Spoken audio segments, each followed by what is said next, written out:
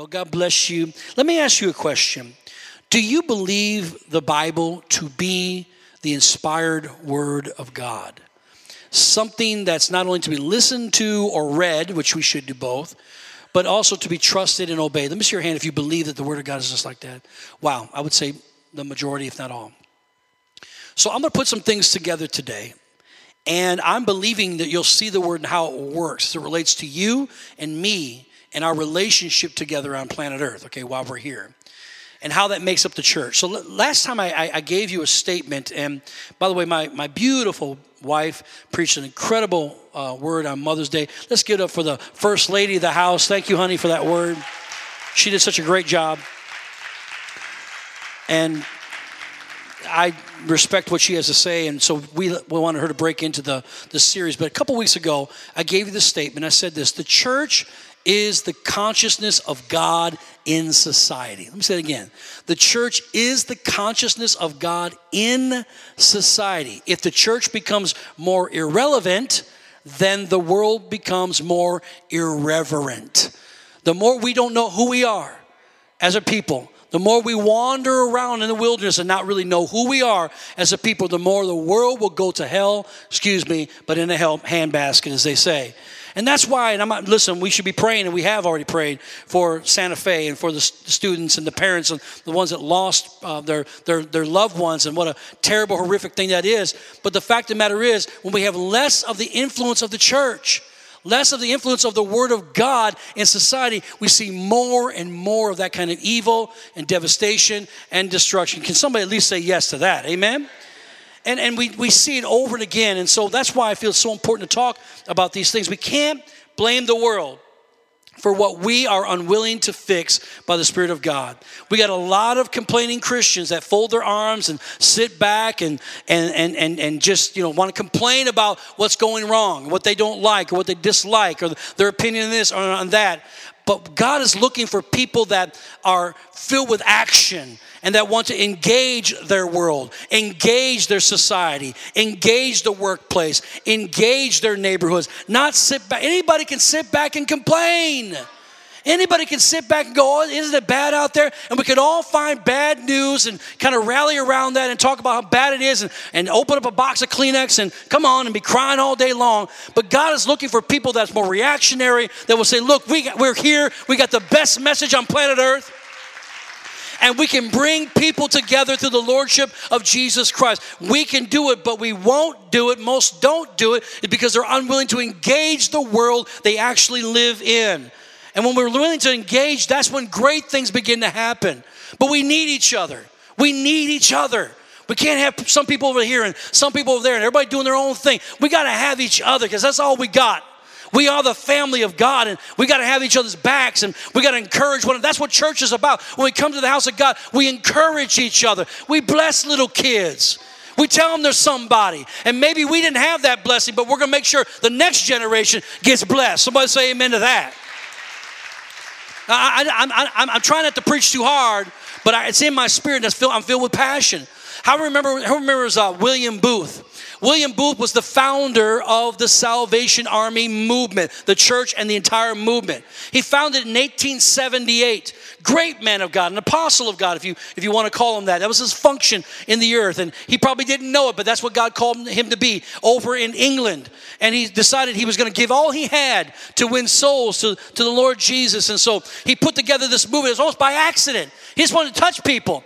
Next thing you know, he changed it. They said something about it's this kind of movement, that kind of. He said, no, we're like Paul, what Paul said. And we're engaged in warfare. And the people are not the people we're battling. The people, human beings, are not who we're in battle with, but demonic spirits and demon powers that want to clutch humans and bring them into a place of hell. He said, but we are engaged in war with them. So we shall be called the Salvation Army. We're like an army of people. By the way, armies are not isolated people over here and over there and everybody just doing what they want to do. But in fact, they have a general who is God, who gives orders to the captains on the planet Earth. Come on, somebody. And people in the church, we are the army and we follow. We got marching orders to carry out what God said we're to do in the earth. But his army's got to come together Too many Christians are AWOL, out doing their own thing. We got to come together, get more discipline, fall into rank and order, and say, yes, sir, come on, to God and follow God with all of our hearts. That's what William Booth decided he was going to do. And he was way before his time. He was ridiculed for this whole thing. They thought it was crazy. He was a Methodist preacher, you know. And now he's starting a new movement called the Salvation Army, which now has spread all across not only England and America, but the entire world. They're one of the most noted humanitarian groups of all time outside the Red Cross. They feed. They don't care what color skin you are. They don't care if you got AIDS. They don't care if you've been in a horrific storm. They're going to help you out no matter what. And they do it in the love of the Lord Jesus Christ. They have proven themselves time. And William Booth stepped way outside the box back in 1878. And he said, here's what we're going to do. He said, let's go right into the areas of darkness. Let's be the church. Let's not talk about the church. Let's be the church. And let's go right into the areas of darkness. So he said, here's what we're going to do. We're going to go into the pubs. That's right. And the taverns and the bars and the clubs of those days. Amen. Because that's where people go in and they want to get drunk because they want to forget about their problems because they're so overwhelmed and overweighted with problems. And they want to go for some fellowship because they're alone and they want to be around other people. Kind of like a pseudo church, if you will. We don't get drunk with wine, come on, but we get drunk in the Holy Ghost. And we got each other to fellowship with. Amen. So the devil tries to do that. He puts gatherings together just like that. And so he said, here's what we're going to do. We're going to infiltrate the bars and the saloons and the taverns. And we're going to learn all the songs because we got good musicians. Matter of fact, we got better musicians than them. But we don't want to just learn the song. We want to learn all the songs they're doing that's all in right now. And we want to do this. Now we want to change the words. Come on, y'all. And we want to preach the message of Jesus in the bar tunes of the day. They're becoming what? Relevant to society with the old-time gospel of Jesus Christ. And we're going to stand outside the street corners of these taverns. So when they come out half-licked, come on somebody, they come out drunk as a skunk. They come out, they're going to hear us playing and go, my God, they sound better than the guy in the bar sounds. Let's go over here and listen to their music. I like this, hey. And they're dancing to the music. Come on. I can't dance. It's the best I got right there. Snake dance, hey. That's all I got. And they start dancing to the music. And they wait, what are you saying? And they're talking about Jesus. And they're talking about the blood of the Lamb. They're talking about your sins can be forgiven. In the same song of their day. Got their attention. He baited the hook. Jesus taught us to be fishers of men. And the bait was on the hook. And they reeled them in. And those guys got born again. Saved to the bone. And they went out and preached the gospel. What can we do if we all got together? We didn't play church. But we became the church. And we all set aside our differences and came together on the central message of Jesus Christ. What could we do in Milwaukee? I tell you what we could do. We could turn this city upside down for Jesus in a matter of hours if we could just come together. We've got to invade the culture of the world with the culture of the kingdom. And culture is the beliefs, the customs, the arts, the philosophy. Culture expresses one's ideas or thoughts or behaving or their working. And the kingdom of God that Jesus came to preach expresses those beliefs. The kingdom of God is here. That's what the church does. It expresses his kingdom to the world. That's why Jesus said when you pray this, you pray your kingdom come. Your will be done on earth as it is in heaven. I'm going to say that one more time. When we pray as Christians, we are to pray, your kingdom come, your will be done on earth as it is in heaven. How many knows that the will of the Father is absolutely, undeniably being done right now? There's no doubt about it in heaven. The problem is getting his will done on earth. And if we as the people of God can say yes to his will, then his kingdom shows up. And when his kingdom shows up, Milwaukee's got to change. America's got to change. The world has got to change because now the culture of the kingdom is coming and invading with its thoughts, its beliefs, its way of doing, because the kingdom of God is God's method of operation. It's how God works in the earth. It's his way of being right and doing right. It's the exchange system from the heaven, which is spiritual, into the natural world. My God, we could do so much if we just come together. There's always a reigning king over every kingdom, its affairs and its citizens. And we just had this wedding with Prince Harry and help with the woman's name, Meghan Markle. Is that her name, Markle? And they just had this beautiful wedding. 2 billion people watched this thing. 2 billion people. It's crazy. They're into it. That system is a monarchy. They have a queen who will one day be a king that will rule over a people. It's called a monarchy. In our society, our culture is a democracy. And that means we vote people in and we vote people out. If we don't like them, we vote them out or we vote somebody else new in. But in a real sense, they kind of become a king no matter who they are because they rule over us. There's checks and balances, of course, that are put in place. But they have a kingship anointing. But then there's also another ocracy, and it's called a theocracy. And the word theo simply means God. It means God is king over his people. And the way God's kingdom works, come on, it's not by the president of the United States. And it's not by the Queen of England. But he says, I'm king, and I'm looking for my people to obey my voice. I'm looking for my royal subject to obey what I've got to say. Come on.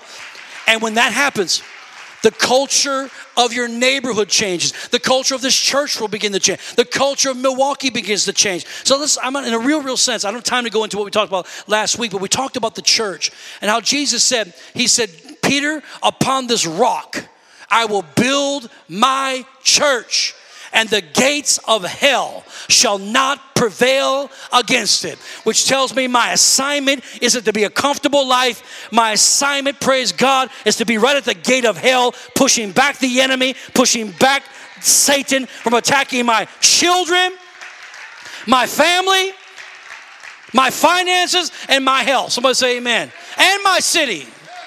So that's my calling and my anointing. That's what the church, he said, my church. I'm building my church to stand against the very powers of hell. And the word church is the Greek word ecclesia. And it means the called out ones, with the idea of calling out of one family into another family. That's why the Bible says he called us out of darkness into his marvelous light. Called us out of the world into the kingdom of God. So we come out of a people and we go into a new people. We become the family of God. Now we're a part of his kingdom. Jesus said, I will build my church. He said, my church. Are you a part of his church? I know you can be a Christian, but you can still not actually be a part of his system, not a part of his church. And he's interested in building his church. And he can't build what you're not a part of. And it's hard to build something if all the pieces that you're trying to put together are not there. Hebrews 10:25 says this. It says, not forsaking.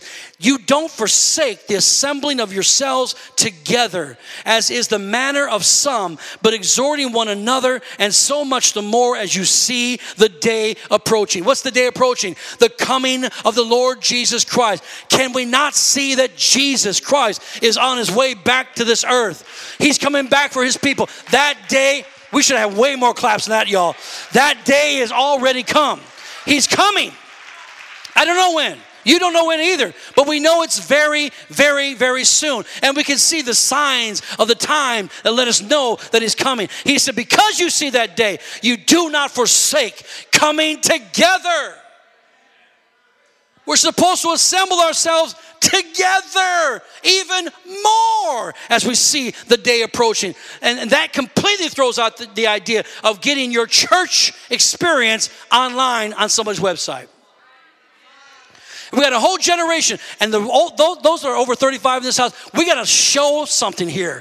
We got to show that generation you can't get everything you need online. You need community, common unity.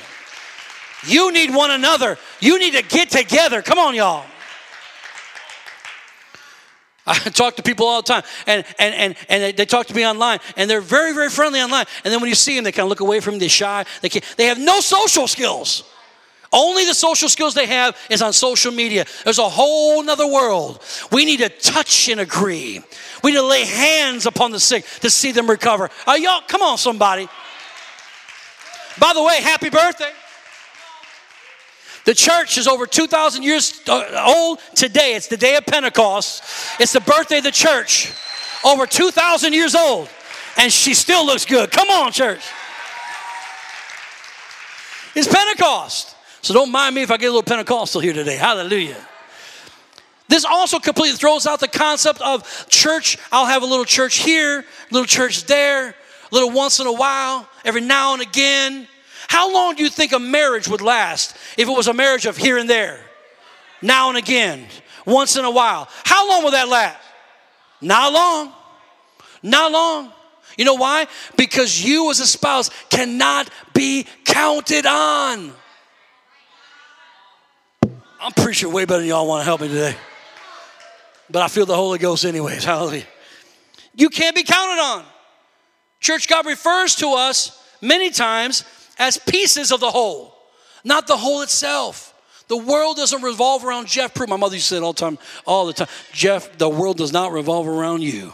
I know you think it does, but it does not. And we all are that way, aren't we? We're all selfish like that. It doesn't revolve. It's all of us coming together with our time, our talent, and our treasure in the kingdom of God to build his house, to establish his kingdom.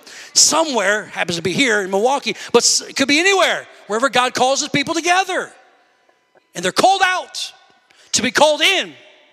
Say it again. They're called out to be called in. So are you counted in? So you can be counted on. Man, I'm getting deep now, y'all. Are you counted in so you can be counted on? Because we may not take roll call here at Faith Builders. We wouldn't do that. But you know God does. He does every single time. Trying to keep it happy now. 1 Peter 2, coming to him as to a living stone. That's how we come to him, like a living stone, rejected indeed by men, but chosen by God and precious. You also as living stones, that's who we are being built up a spiritual house. And then he says at the bottom of the verse, he said, behold, I lay in Zion a chief cornerstone, elect, precious, and he who believes on him will by no means be put to shame. In 1 Corinthians 3:9, you are fellow workers of God. You are God's field. You are God's building according to the grace of God which was given to me. You are a piece of the building. You're a piece of it. As a master builder, I have laid the foundation. Paul said, I've laid that foundation, who happens to be Jesus Christ, and another builds on it. In other words, Jesus is the foundation. The pastor lays that foundation. He lays Jesus as the foundation of the church, and the rest build on it. But if you're not here, we can't build on it. Summer's coming, y'all. Why does everybody got to backslide? Why? Go have fun in the sun. Go away for your trips. Come back. It's like I see you waving at Memorial Day. See you Labor Day. I mean, that's what I feel, you know. How do we build a house? How do we build the kingdom when the people go, pause, God, sorry, hit the pause button up in heaven. I got some stuff I got to do for the next 3 months. You lie, you fry. Come on, somebody. Not for 3 months, you don't. But we get in that place and we get funky. We let the devil, you know, it's kind of like we get the blues, you know. I'll tell you, there's so much truth, and I gotta wrap it up. But let me do this real quick. We were not meant to do life alone.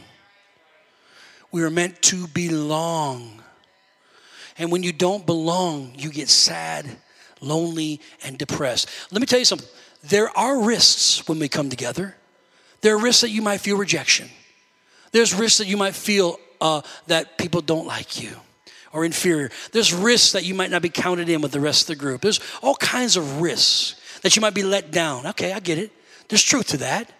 But it shouldn't deter us from doing what God's asked us to do. We just gotta get bold. I forgive that. I gotta move past that.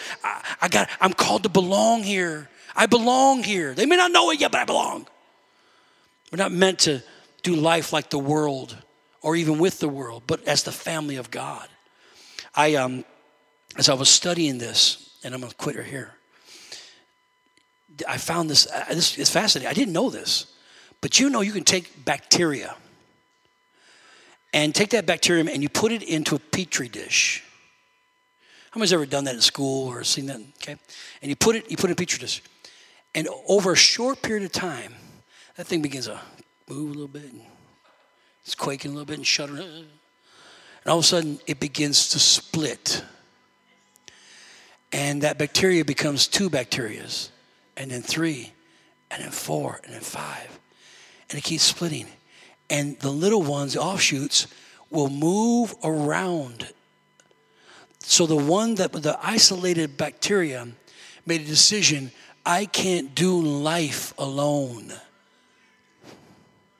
I can't do life alone. So instinctively within the biology of a bacterium, it splits and divides, and it surrounds, and it makes a community of others that it can relate to. Ain't got no brain, ain't got no soul, ain't got no spirit, but just knows. Because everything that God makes to belong. There's no fruit unless the fruit's connected to the branches. And there's no branches unless the branches connected to the trunk of the tree. And there's no trunk unless it's connected to the roots. And there's no roots unless it's connected to the earth. Are you hearing what I'm saying? Even Jesus Christ, the Son of God that we call Savior, knew the principle. And in his humanity, he was so alone, facing the cross. And he goes to the garden with his 12 closest friends, 11 at that point. One actually betrayed him at the dinner right before. And you know what he says to them? He says, please, stay up with me. Watch. Pray with me. He knows he needs help. And he's reaching out. Jesus is reaching out to the people closest to his life. How can we help those that won't stay connected? And he reaches out to them. Please. He says, for my soul is very sorrowful, even to the point of death. You know what that tells me? He got real with them. He got vulnerable with them. He was telling them his most inward thoughts, where most of us don't even want to tell nobody because we don't trust nobody.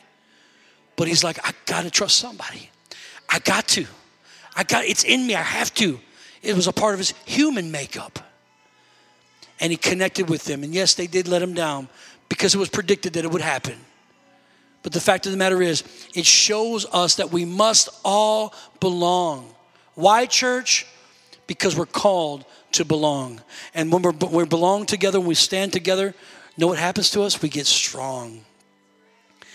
We get excited. We get filled with passion and joy.